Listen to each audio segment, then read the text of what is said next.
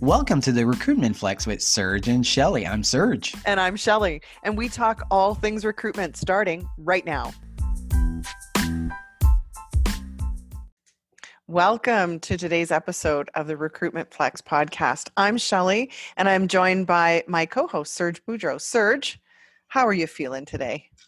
You know, you should call me Serge COVID Boudreau. I'm pretty sure I have COVID with this cold. No, I'm kidding. No.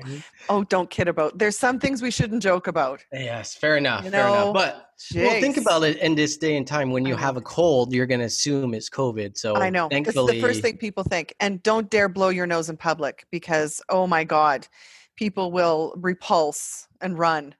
Well, never mind sneezing. My advice is never blow anything in public. So let's just go from there. So okay, fine. Listen, introduce our guest. Yeah, I think we have a pretty special guest. So we have, I guess, the cheese in Chat and Cheese. So we have Joel Cheesman. So Joel Cheesman is the founder of Poach, which we'll talk about today, is the co-host of HR's most dangerous podcast, the Chat and Cheese Show, founder of Ridley. The list could go on, so I'm just going to stop there. So Joel, welcome to the show. Good to be here, guys. Canadians love us, so it's great to be back, at least verbally, in the Great White North. Always a pleasure. I love Canadians. I married one, as I think you guys know, but your listeners may not. So I'm curious about that because so you start a company called Poach. I know where you're going, sir. But you poach our Canadian women. What the hell is this? Yeah, what's wrong with you? I'm an American Viking going north and taking away your women. Yes, that's my mojo, baby. Yeah, my mojo. Hey, are you guys on like a Schitt's Creek high right now? I don't know if you've seen the show. And yeah, I love the show. So finally, did you watch Schitt's Creek before? Did you know about the show? Like as an American, was this a surprise or what's the deal? I'm going to say that, again, my wife's Canadian, so there was a pipeline into all things pop culture Canada. I'm going to say we've been watching for at least 3 years, caught up on the first 2 or 3 seasons, and we're really hooked up until the end, and obviously bummed that it stopped. I think the world could use a little Schitt's Creek now that we're all in Schitt's Creek. Well, it's so funny because Canadians, we're very proud of when we have someone nominated for anything. So say we have an athlete as well in the US, it's like it's a big fucking deal. No, so think about really? Yeah, it is. Think about you don't know how much I have to hear about fucking Jim Carrey or Justin Bieber or what about Dan Celine Aykroyd's Dion? Canadian. We have a fight over that every week. How big a fan is your wife of Celine Dion? Which we're willing to trade to the U.S. for whoever you want. Kind of, I'm cool with it. I don't know, Shelley. Maybe that's more in your. I think a lot of it is a veiled enthusiasm around some of these Canadian artists. Celine would be towards the bottom of the list. Somewhere in the middle would be like Alanis Morissette, Bryan Adams. Then we'd probably bump her up to like a Bieber. And then the top of the list, of course, would be Tragically Hip. A few of those guys. Nickelback. Nickelback is right on top, Nickelback's right? not even on anybody's list, Canadian, American, either way. But interesting story. So I have family in London, Ontario. Okay. And Tragically Hip played their last tour. They did. Before the lead singer died of cancer. So we traveled up. And I saw Tragically Hip on their last tour, which for an American is probably something I shouldn't have been allowed to do. No. But yeah, I saw Gord, what's his name? Gord Downey? Gord Downey, yeah. Gord Downey, yeah. So that was good.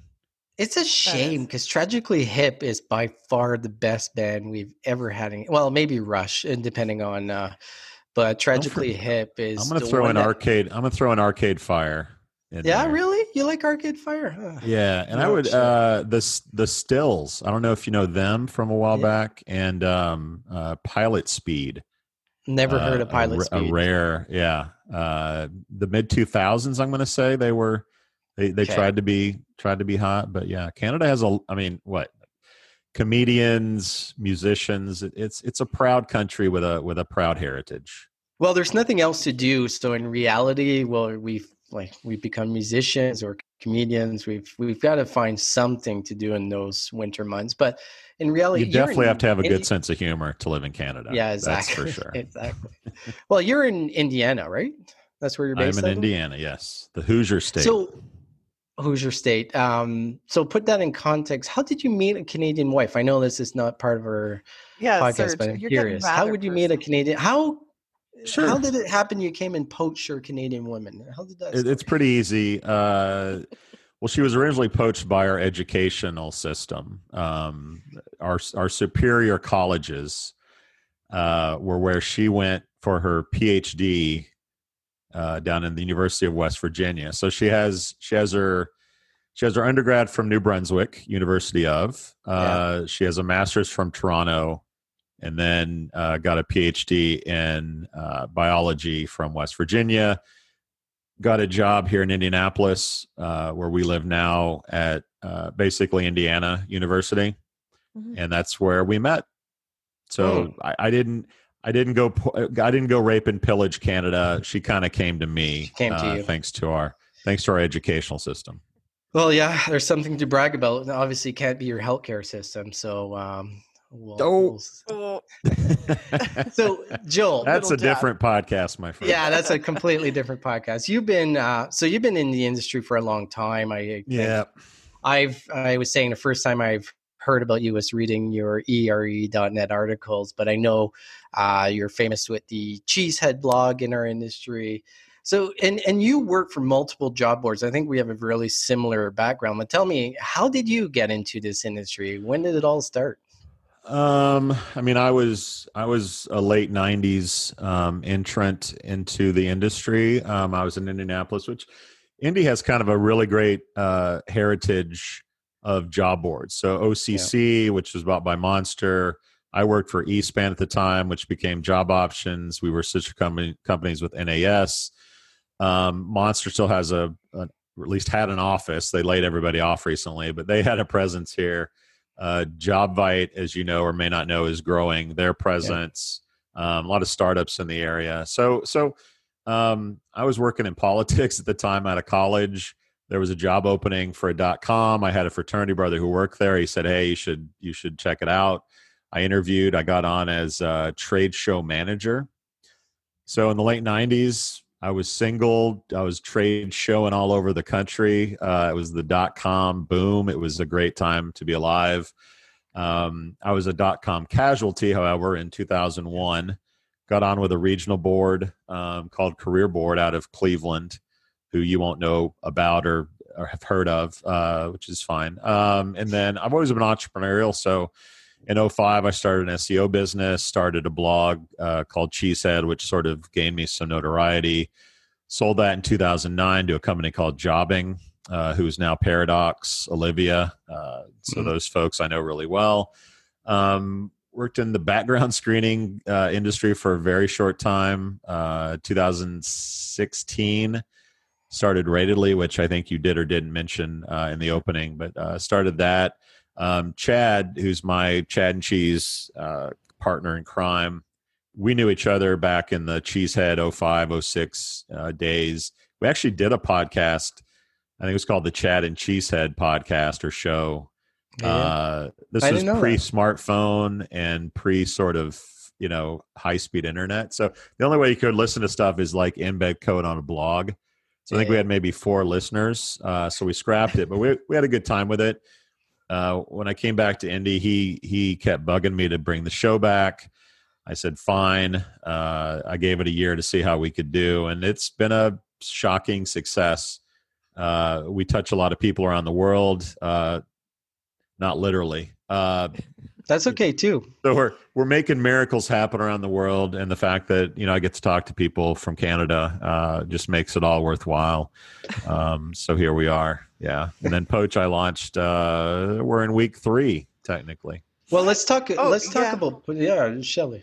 Oh yeah. So can I get a word in edgewise with you today, Serge? I think you've got a man crush. Such a male-dominated show. How did I end up on this thing? Yeah. So you talked about, what year did you start Ratedly? Did you say Readily 2016? was 16, I think. 2016. Okay, cool. Yeah. Yeah, do you know, I'm absolutely fascinated because I want to hear more about Ratedly as well as Poach, because it's for me, it's like, oh my God, like, of course, it's absolutely such a brilliant idea. So give us the evolution of Ratedly, and is it really, how is Ratedly related to Poach? Relatedly. Yeah, you got to change that name, man. Yeah, you're way too kind too much sunshine. All right, just chill out with that. I know I'm a guest and everything.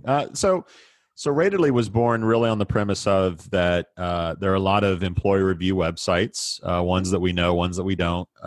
We track about 30 for the site. We do it globally.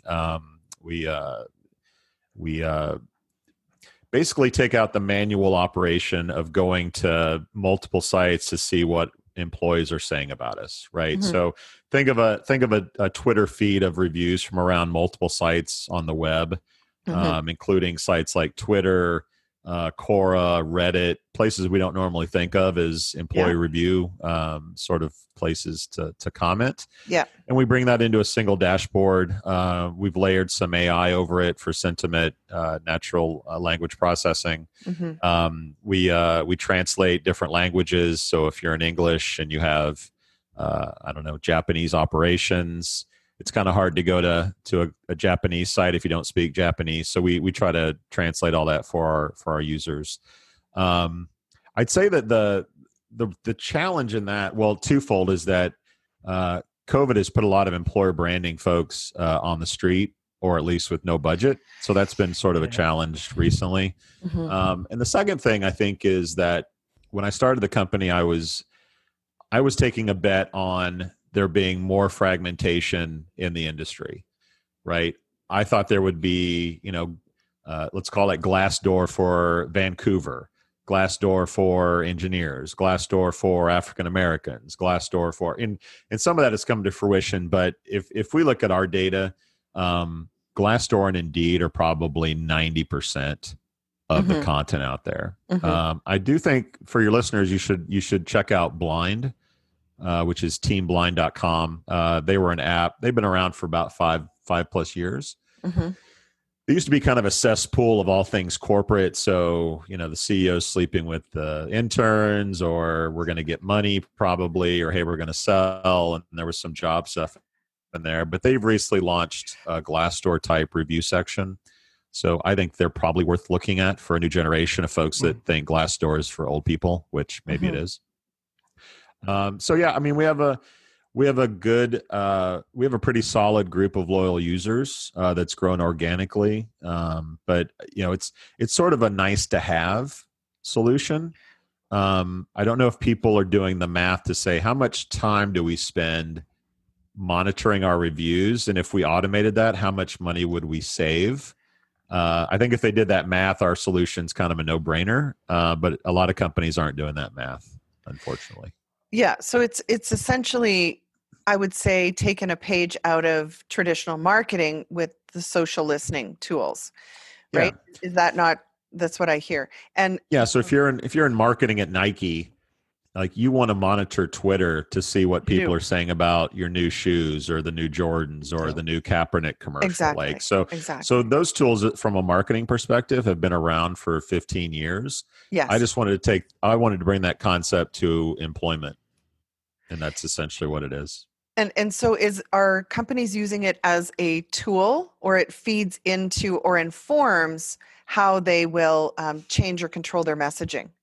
Like, does it fits more with employer brand or recruitment marketing? Like, how are they using it?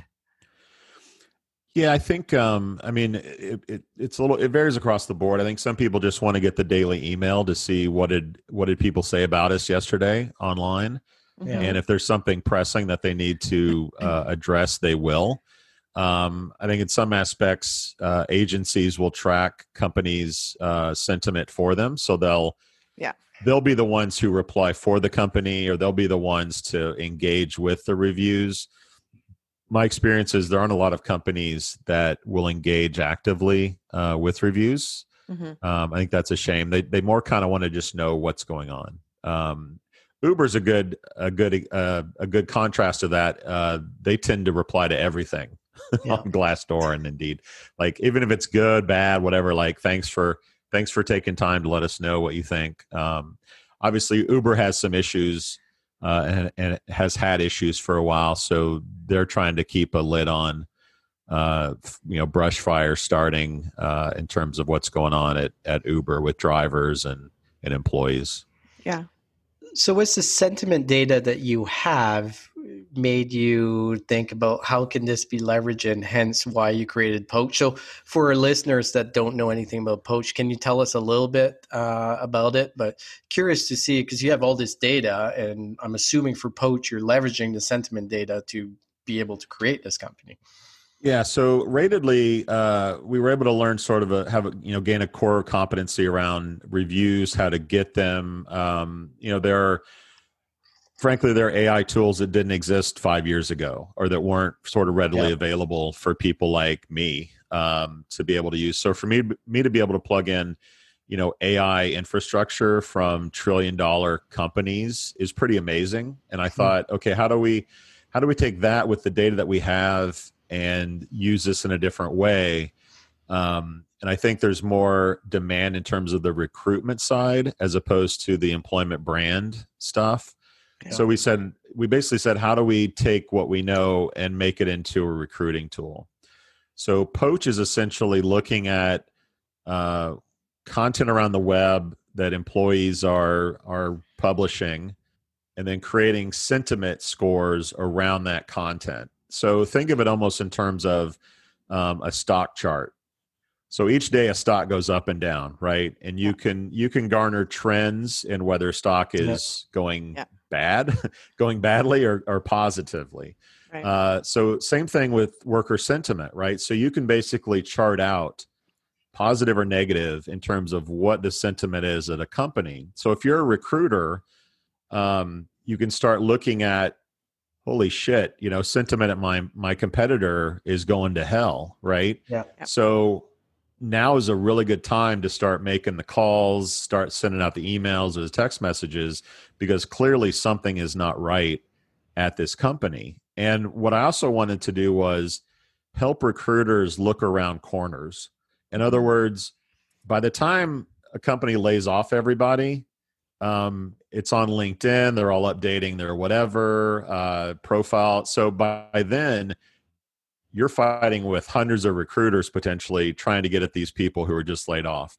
I want to give recruiters a vision into the future to say, shit's going down. I want to get on before they hit the iceberg, so I can get the best talent out of there before all my competitors try to get them. So that's essentially the idea around Poach. And in addition to looking at employee sentiment data, we're going to be looking at news data. We're going to be looking at some sort of stock chatter, if you will.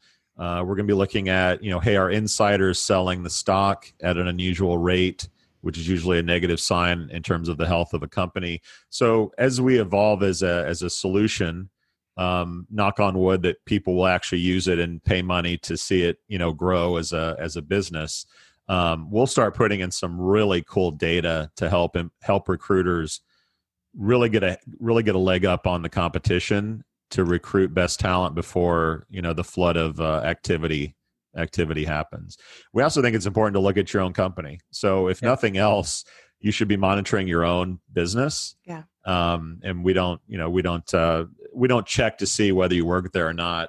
And you can monitor up to one company on the site. It's free right now. So you can go monitor one company, whether it's your own or a competitor, for free. But even as we add paid tiers to the solution, there'll always be sort of the lesson from the drug dealers, right? Like the first hit is free. So you'll be able to track one at no cost, and hopefully we'll be able to get you onto a paid version at some point. So when do you plan to monetize it? Like, is there a certain threshold that you're looking for as far as candidate database? And I think one of the biggest pain in HR tech generally is pricing is almost fucking impossible to get from anyone. So I'm curious to see if you've determined what your pricing model is going to be. And Yeah. So my threshold to go to to go beyond where we are today was to say, can we get 100 people to use it? Because if we couldn't get 100 people to use it, I was like, well, fuck it, like shut it down. And it was I thought it was a good idea. It's a shitty idea. No one wants to use it. So we're now in week 3. I think we're on like 124 users. So we'll start building a sort of the tiers around that. And we're talking a really simple SaaS model, right? So for X dollars a month, you can track up to 10 companies. For X amount a month, you'll be able to track, let's call it 25 companies per month. And it'll be really simple. Like, I'm a big believer in too much choice just puts people in paralysis. So we're going to kind of try to keep things as simple as possible. Free, middle, and sort of the premier tier. Obviously, there'll be some enterprise folks with 1,000 recruiters that say, "Hey, how do we plug this in for 1,000 of our people?" And that'll be sort of custom. But that's the idea. So we'll build that out. We'll start building in more context to the data. So if sentiment goes down, why did it go down? And we'll try to help you understand. There was a news story about layoffs. So there was a bunch of layoffs, or the CEO left, or there was a sexual harassment case that's tearing the company apart. We want to help build context around the data. And that'll be how we evolve going forward. So I think you'll see a sort of a paid tier. Conservatively, by the end of the year, you'll be able to track multiple companies and get some real context around the data that we're pulling for you, maybe more historical data, things like that. Cool. So everyone listening, definitely check out Poach.ai. I think it's, I think you can get a lot more users. So 130, let's aim to get to around 200 by the end. There's 80 Canadians. So if we get 10% of that. I can't see why I love that you mentioned. I love that you mentioned the pay thing. By the way, how bad is pay transparency or pricing transparency in our business? Like, everything is get a demo. Horrible. That's right. Like, Nobody just give me the price. I think the biggest challenge. So I lead a talent acquisition teams. I leverage a lot of technology. I see something that I really like, and I'm like trying to figure out what the pricing is. Then when I finally figure it out, it's like double the amount that I could even consider. Look, so I just wasted an hour as far as doing a demo or whatever the case is. So it's a pain in the ass. I think it's worse in HR tech than it is in any other tech as far as like transparency and pricing. I don't know. Why is that? Like, why do we have such an issue just telling what the price is? Do you? I thought it was a Canadian only thing, because I'll tell you. Really? Yes, Canadians are weird about talking about money in general. Like, we consider it to be impolite to ask. Like, honestly, I think I would have seen it as more of a Canadian trend, but I know you look globally. Do you have price tags on your merchandise when you walk into, I don't know. If you have to ask, Canadian you can't Tire. afford it. Canadian Tire has pricing on their merchandise, I think. So, No. I mean, when you're buying big, like things like software, or even in the recruitment space, when it comes to talking about compensation in general, people are like, "Oh, like, we don't dare ask somebody, how much are you looking? Like, well, give me a range, man. Give me a range." It's a great question. You have so many moving parts in recruitment. So you have your individual, sort of, one-man staffing firm or woman staffing organizations. You have huge companies that have a ton of money. You have agencies in the mix that want to get their piece of the pie. Yeah. Obviously, if you're global, you have different issues there. If you do a demo with someone, you can sell them more stuff. I hate demos. I mean, I'm like, I'll tell you from Ratedly is you got to contact us. We got to set you up. There's a level of understanding and what you're doing. Yep. With Poach, I was like, if they can't join without talking to me, then we failed. So like, how do we build, give us your competitor, confirm that that's the one you want, and then join and you're done. And that was really important. But pricing, I think, will be just as easy. And you also get a thing where like, okay, well, you have seats and it's one company, but it's 80 seats. So like, okay, we'll do an extra 100 and we'll take this much off. So there's some haggling there that people have to do. But yeah, as a rule, and it's maybe competitive, like I don't want my sourcing tool, to be transparent in pricing, because then, like Hire Tool doesn't want to publish because Seek Out will know. And if Seek Out knows, then Hiring Solve will know. And then, so there's a little bit of gamesmanship there as well. But for me, it's like, how much is a job posting? Let me put up the job. Let me pay you with a credit card and let me not talk to anybody. Just make it easy to me for me. Yeah, that's what it should be. Yeah, definitely. I want to change gears just a little bit because Serge and I started this podcast. This was our COVID. We call it COVID. You guys call it Corona. Therapy. But we call it COVID. Yes, it was. It really was. Yeah. And so Serge and I were like, hey, we love podcasts, and there was nobody doing it. Certainly, Canadian speaking, just here to Canadians. And so we thought, okay, now we realize that we're not professionals, and we listen to the Chat and Cheese podcast all the time. So take us through, like, where did you guys come up with this idea? And especially like the format, like, is that all just an evolution, or is this, I don't know, maybe we're asking trade secrets again because we're like, what a formula. Like, you guys got it going on. Well, there's no trade secret, Shelley. We make $0, so it's not like we're trying to steal anything from. No, we're not. We're not. But I think people are interested. Certainly, I am. Maybe it's my curiosity. Interested to know, like, did it evolve, or like you guys had years to perfect this, and you just hit the timing right? So here's the Chad and Cheese story, because you asked. Okay. So Chad and I have been friends, for 15 years. And he and I have we're friends. Like, without the podcast, we'd still be friends, hang out, talk. But we did this show back in the day. And then I came back to Indiana for personal reasons. He's in Columbus, Indiana, about an hour away. But we would get together and just chat, and it typically veered from like football and sports to music to the industry and sort of back again. And it was almost like, why don't we just have a microphone, record this conversation, and that's a podcast? Like, if you could just take two dudes with 20 years experience talking about the industry, like, people would probably listen to that. So when he wanted to do it, and I think it's important to note, if you want to start a podcast, you have to commit to doing the podcast. Don't do 3 episodes and think it's going to be boats and hose and easy street, because like, it's not. And too many podcasts like do 10 episodes and they stop. Yeah.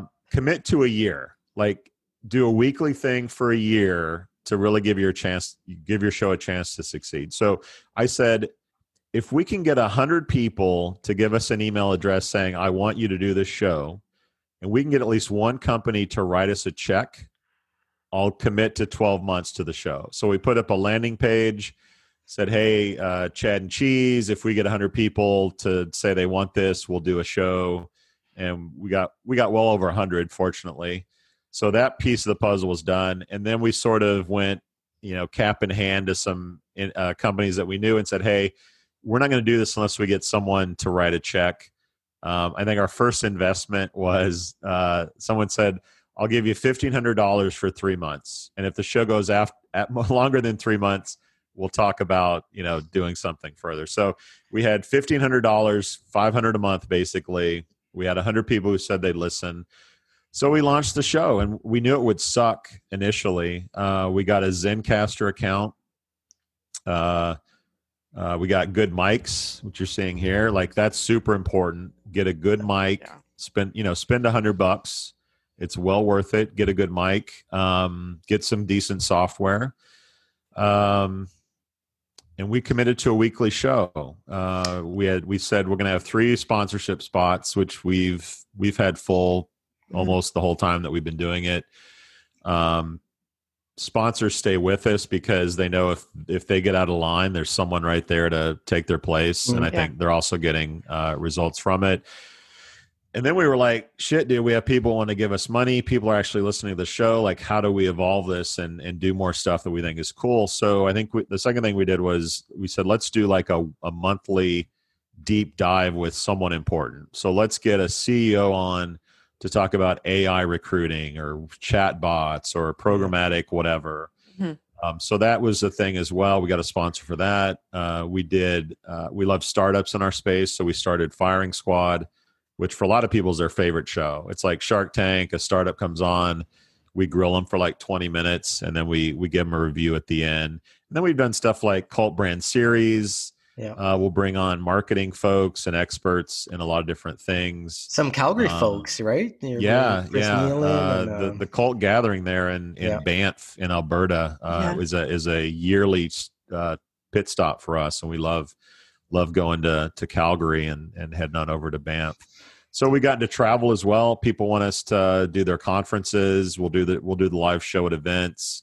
We'll do corporate events where a company will say, "Hey, come do the show at our headquarters." We'll do that. So we're having a blast. COVID was obviously a bummer because we can't travel anymore. Yeah.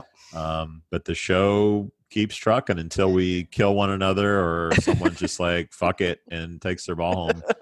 We're having a blast doing it.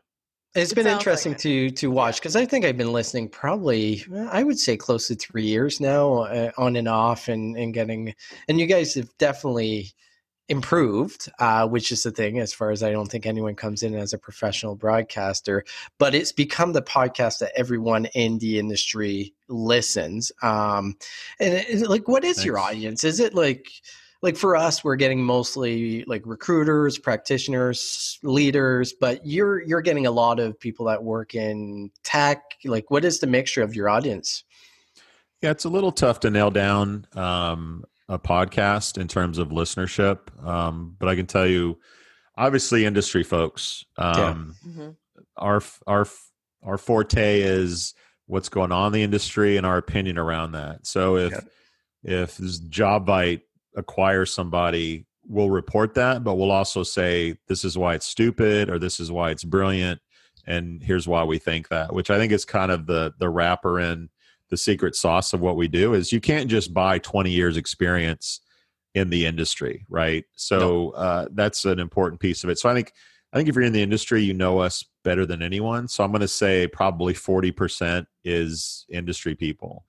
And then I'm going to say probably 30 is recruiters, TA people, corporate recruiters, as well as sort of the contingency folks. Like, they just enjoy the no bullshit sort of news of the day. And then there's probably the rest of that is random / HR Betty at such and such healthcare, community company or facility. Let's call it HR in that last percentage. But we also get a lot of women that'll come to us in conferences that are in HR and say, God, I've been thinking that for a long time. And you guys actually say it. It's really nice. It's refreshing to hear someone say these things that we've been thinking about for a long time. Well, the funny part is I still remember seeing this on LinkedIn where you transcribe all your shows and basically you put it on your website. And I think Chad shared the episode and some guy commented being like, I can't believe how much you guys swear. Like, this is like, your point is not getting across. I'm like, you have no fucking clue if you're listening to the show or have any concept of what they're talking about. It was funny to see that. So let's talk about what you're really good. We had a really strict no cursing policy at the beginning. Really? Well, yeah. So our wives had a little bit of influence. And it was like, well, these people have kids. They'll be listening in the van, going to whatever, and like, you probably shouldn't cuss. And so there was, for a while there wasn't a lot of cussing. And then at some point it was like, this is not natural for us. Yeah. We cuss when we talk, we, talk shit. And so it eventually faded out. But I think it's important in terms of a successful podcast is that you're yourself. Yeah.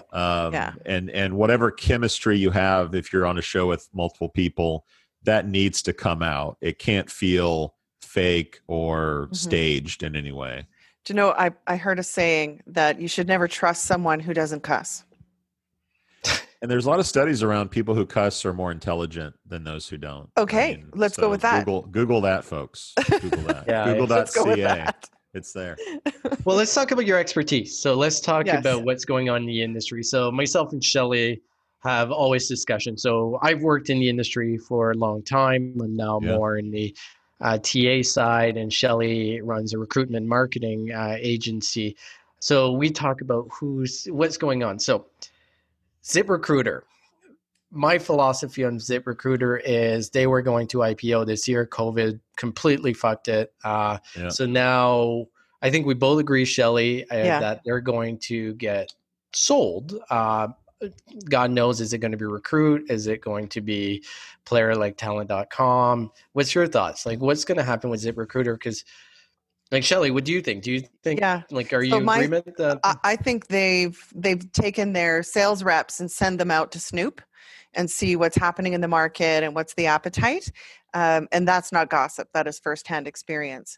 And so it feels to me that they are either trying to figure out, if somebody's going to invest in them, or if they are just trying to position what price to ask for. If they had only got that Workopolis deal, everything would have been fine, right? Like, exactly. Damn All you, of them indeed. would have gone down. Damn you, indeed. Well, yeah. So when you take as much money in investment as ZipRecruiter has taken, there are one of two roads for you: IPO or sell. Okay. Mm-hmm. They laid off 30% of their folks in light of COVID. So they're not in the best of times. They're not going public in the current state of the world and the current state of the company. And to be bought, the price is not what they would get, let's call it a year to 2 to 3 years from now. Yeah. So they're probably in a little bit of a holding pattern. I'm guessing that their investors are okay with that because of the state of the world. I've always thought if they don't go IPO, Recruit made the most sense to build sort of a three-legged defense against Google with Indeed, Glassdoor, and then ZipRecruiter bringing up the rear. So to me, that makes a lot of sense. There aren't a lot of other folks that would have the money or the firepower to come in and buy ZipRecruiter.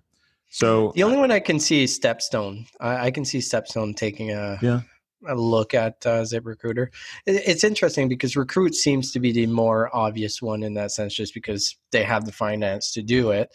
Glassdoor hasn't exactly worked out for them, not in the way they thought. I was in Indeed when they bought Glassdoor, and I think the message initially was Glassdoor is going to be completely run separate company, and we're seeing that changing already. What's your thoughts on Glassdoor? What's going to happen with Glassdoor?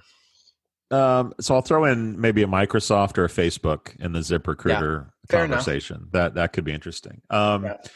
My thoughts on Glassdoor. Ouch. Yeah.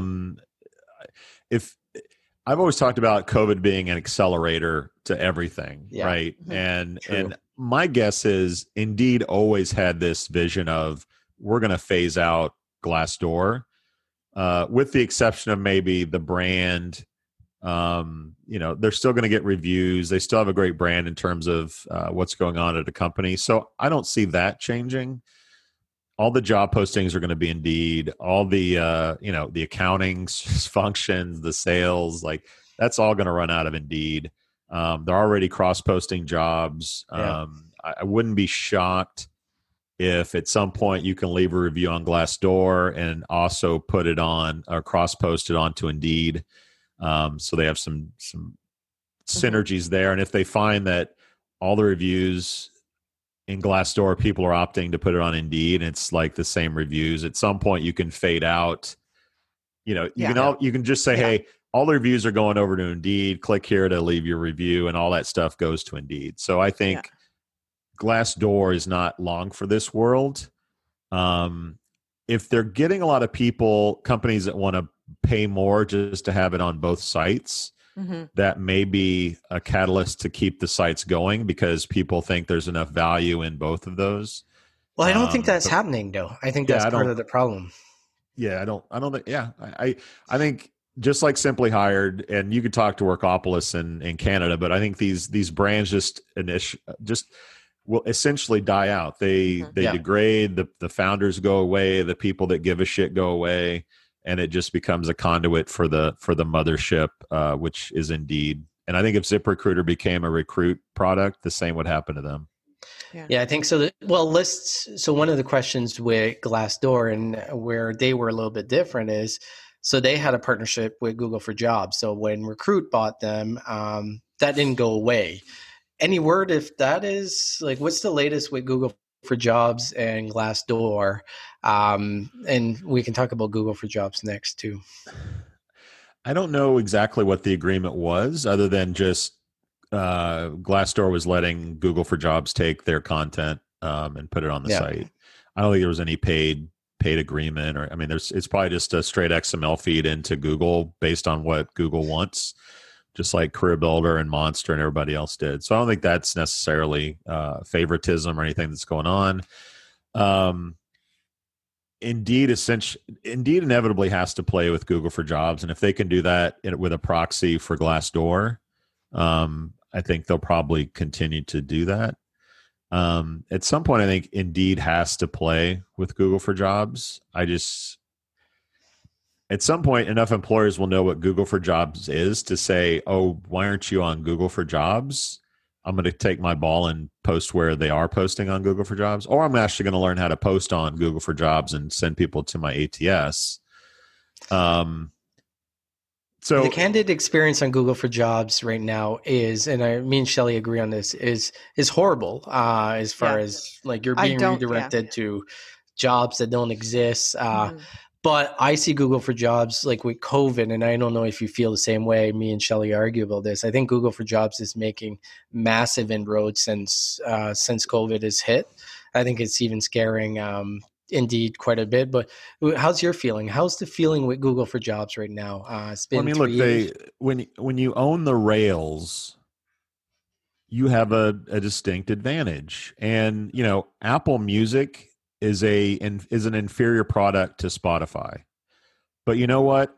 It's a lot easier on my iPhone to have this music thing that integrates with my iPhone, and I can say, "Hey Siri, play Nickelback," or what whatever like than otherwise. So you had to pick one Canadian band, right? Nickelback. All right, but so yeah, we can argue like Google for Jobs is inferior. It's not as good as Indeed or other sites and things like that. But I could push right back and say, look, they own the rails, right? Like, people have no brand loyalty to job sites. If they did, Monster would still be number one, right? So people get a job, they forget about searching for a job for 2 to 3 years. Then when they have to find a new job, they go, oh shit, what do I do?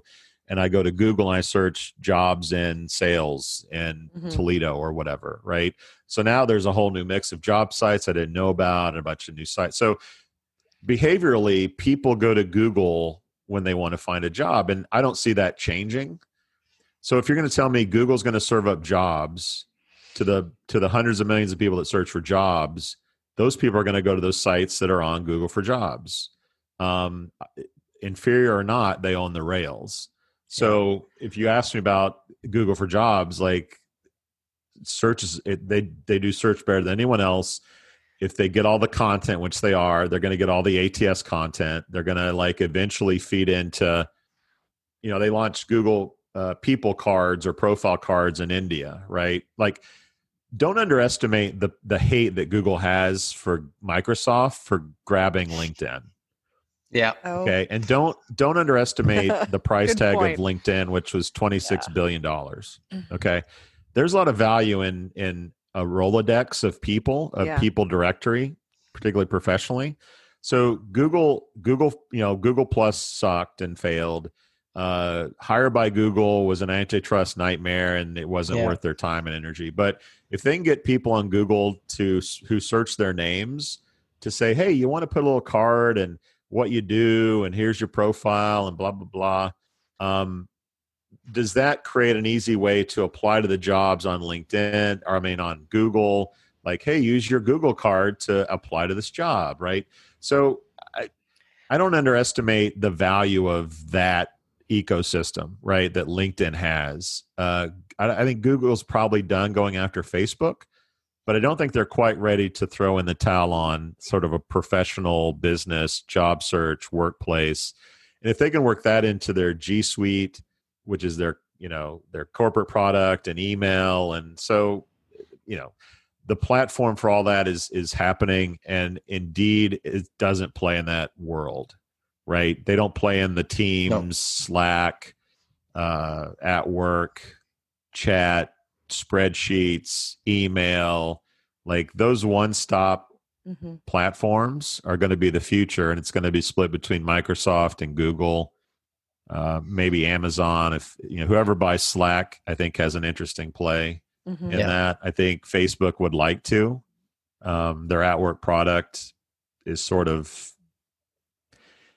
medium to no success at this point, but they're still interested in it. No, it's interesting in a sense because if we take a look at Indeed, and Indeed doesn't really play in that world at all. I've said this to Shelley, and Shelley thinks I'm crazy. I'm like, Indeed is going to be a massive staffing firm 4 or 5 years. Like, just look at Recruit. Like, you think about the market. So the job board market is maybe, I don't know, 10 billion at the high end. The staffing market is probably close to $100 billion. Yep. It just makes sense for Indeed to go down that route, and everything they've tried. So you look at Hire by Indeed, and then they had Indeed Prime, which was in the tech sector. But am I right, or is Shelley right? Shelley thinks I'm crazy. I think that's definitely the way they're going.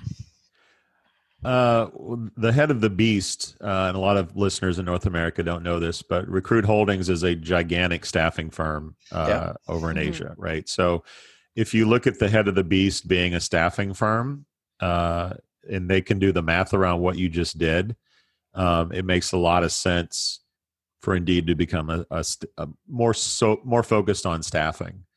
Okay, well, I guess particularly that when you means look you at win, Serge. particularly when you look at the threat to jobs are a commodity. Yep. They're a commodity. But if you can get feet on the ground, relationships with companies, I mean, Google's not going to get into the staffing business, right? No. So it's you can build a moat around it. You have a core competency. You have data. You have this machine that's churning out resumes. You can continue to use that asset. But yeah, I think the money they can make staffing just dwarfs what they're doing, and the threat to the job board business is real. So yeah, I agree with you. All signs point to a more staffing-esque organization at Indeed. Yeah. Well, you think about the size of the database they have is just incredible, and the amount. I don't see Indeed as a traditional staffing company. It's not like they're going to come and be exactly the same model as Kelly try Services. to build scale. They'll try to build some scale around it. It might be a hybrid, part job board, part staffing. Yeah. If you can't fill the job with our job post in 30 days, upgrade to our team of sourcers and experts and recruiting professionals. So it may not even feel like a staffing company, but that's essentially, to me, where the money is and where they're eventually going. Cool. Sounds good. So, okay, then I see the light. Serge. And thank you. What's your argument, Shelley? What's your argument? So I think, again, we're reverting to the only thing we know, and that is what is a traditional. I spent 10, 11 years in the staffing industry, and was a principal partner for what certainly very thought-forward kind of staffing agency in terms of how, and they all think they are. I get that. But, right.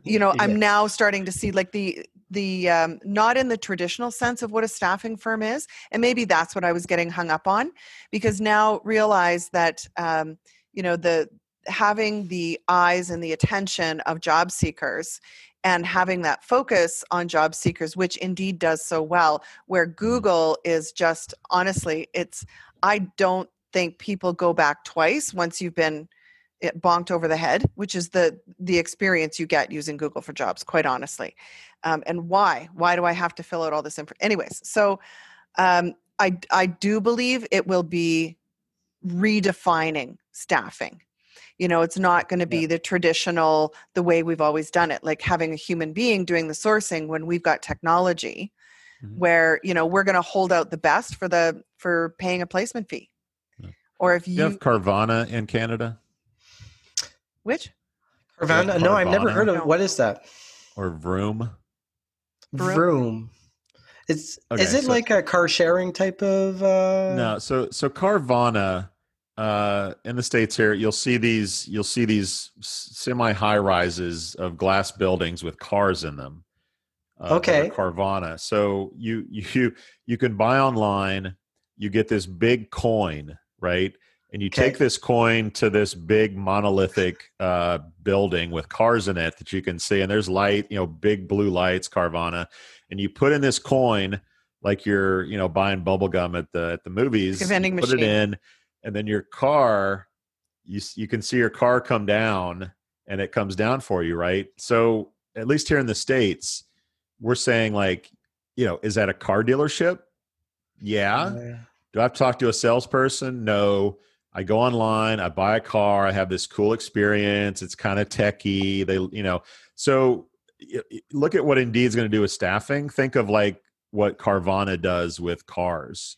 You're still buying cars, but you feel like it's a totally different thing and it's cool and you want to tell your friends about it. Like, I think that's somewhat the hybrid model that Indeed will probably come up with. Yeah, it'll be a great page turner to see what's coming. But when Serge said staffing, I'm like, please, we're not going backwards. That's my. Just admit you were wrong, Shelley. Thinking. Just say I'm right. For there's still help wanted signs and sandwich boards out on the sidewalk. Retail. Yeah, like I mean, none of the stuff is going to die forever. Like none of it dies; it just transfers. Well, yes. Okay. If we think about HR, yeah, we're already 20 years behind on everything, so I wouldn't be surprised. Yeah, it'll take us a while. It will. But if you want to start a business in our industry, just look at what's like hot now. It'll be hot in our industry in 20 years. So. Well, I say that all the time about programmatic. When people ask me like, why programmatic? I'm like, well, it's been in consumer marketing for 25 years and it's catching on right now, obviously with all the acquisitions but like we're 20 years behind. You're completely right. Yeah. Well, so that does tend to be the way of things. If anyone wants to get a hold of you, where's the best place? They didn't already know. Like seriously. Yeah, if they don't know already. Please. Yep. So the easy one is LinkedIn. Joel Cheesman, no E after the S. But there aren't a lot of Joel Cheesmans on LinkedIn, so you should be able to find me. Poach.ai, chadcheese.com, ratedly.com would be where I would steer your folks. Perfect. Hey, awesome. Bueno.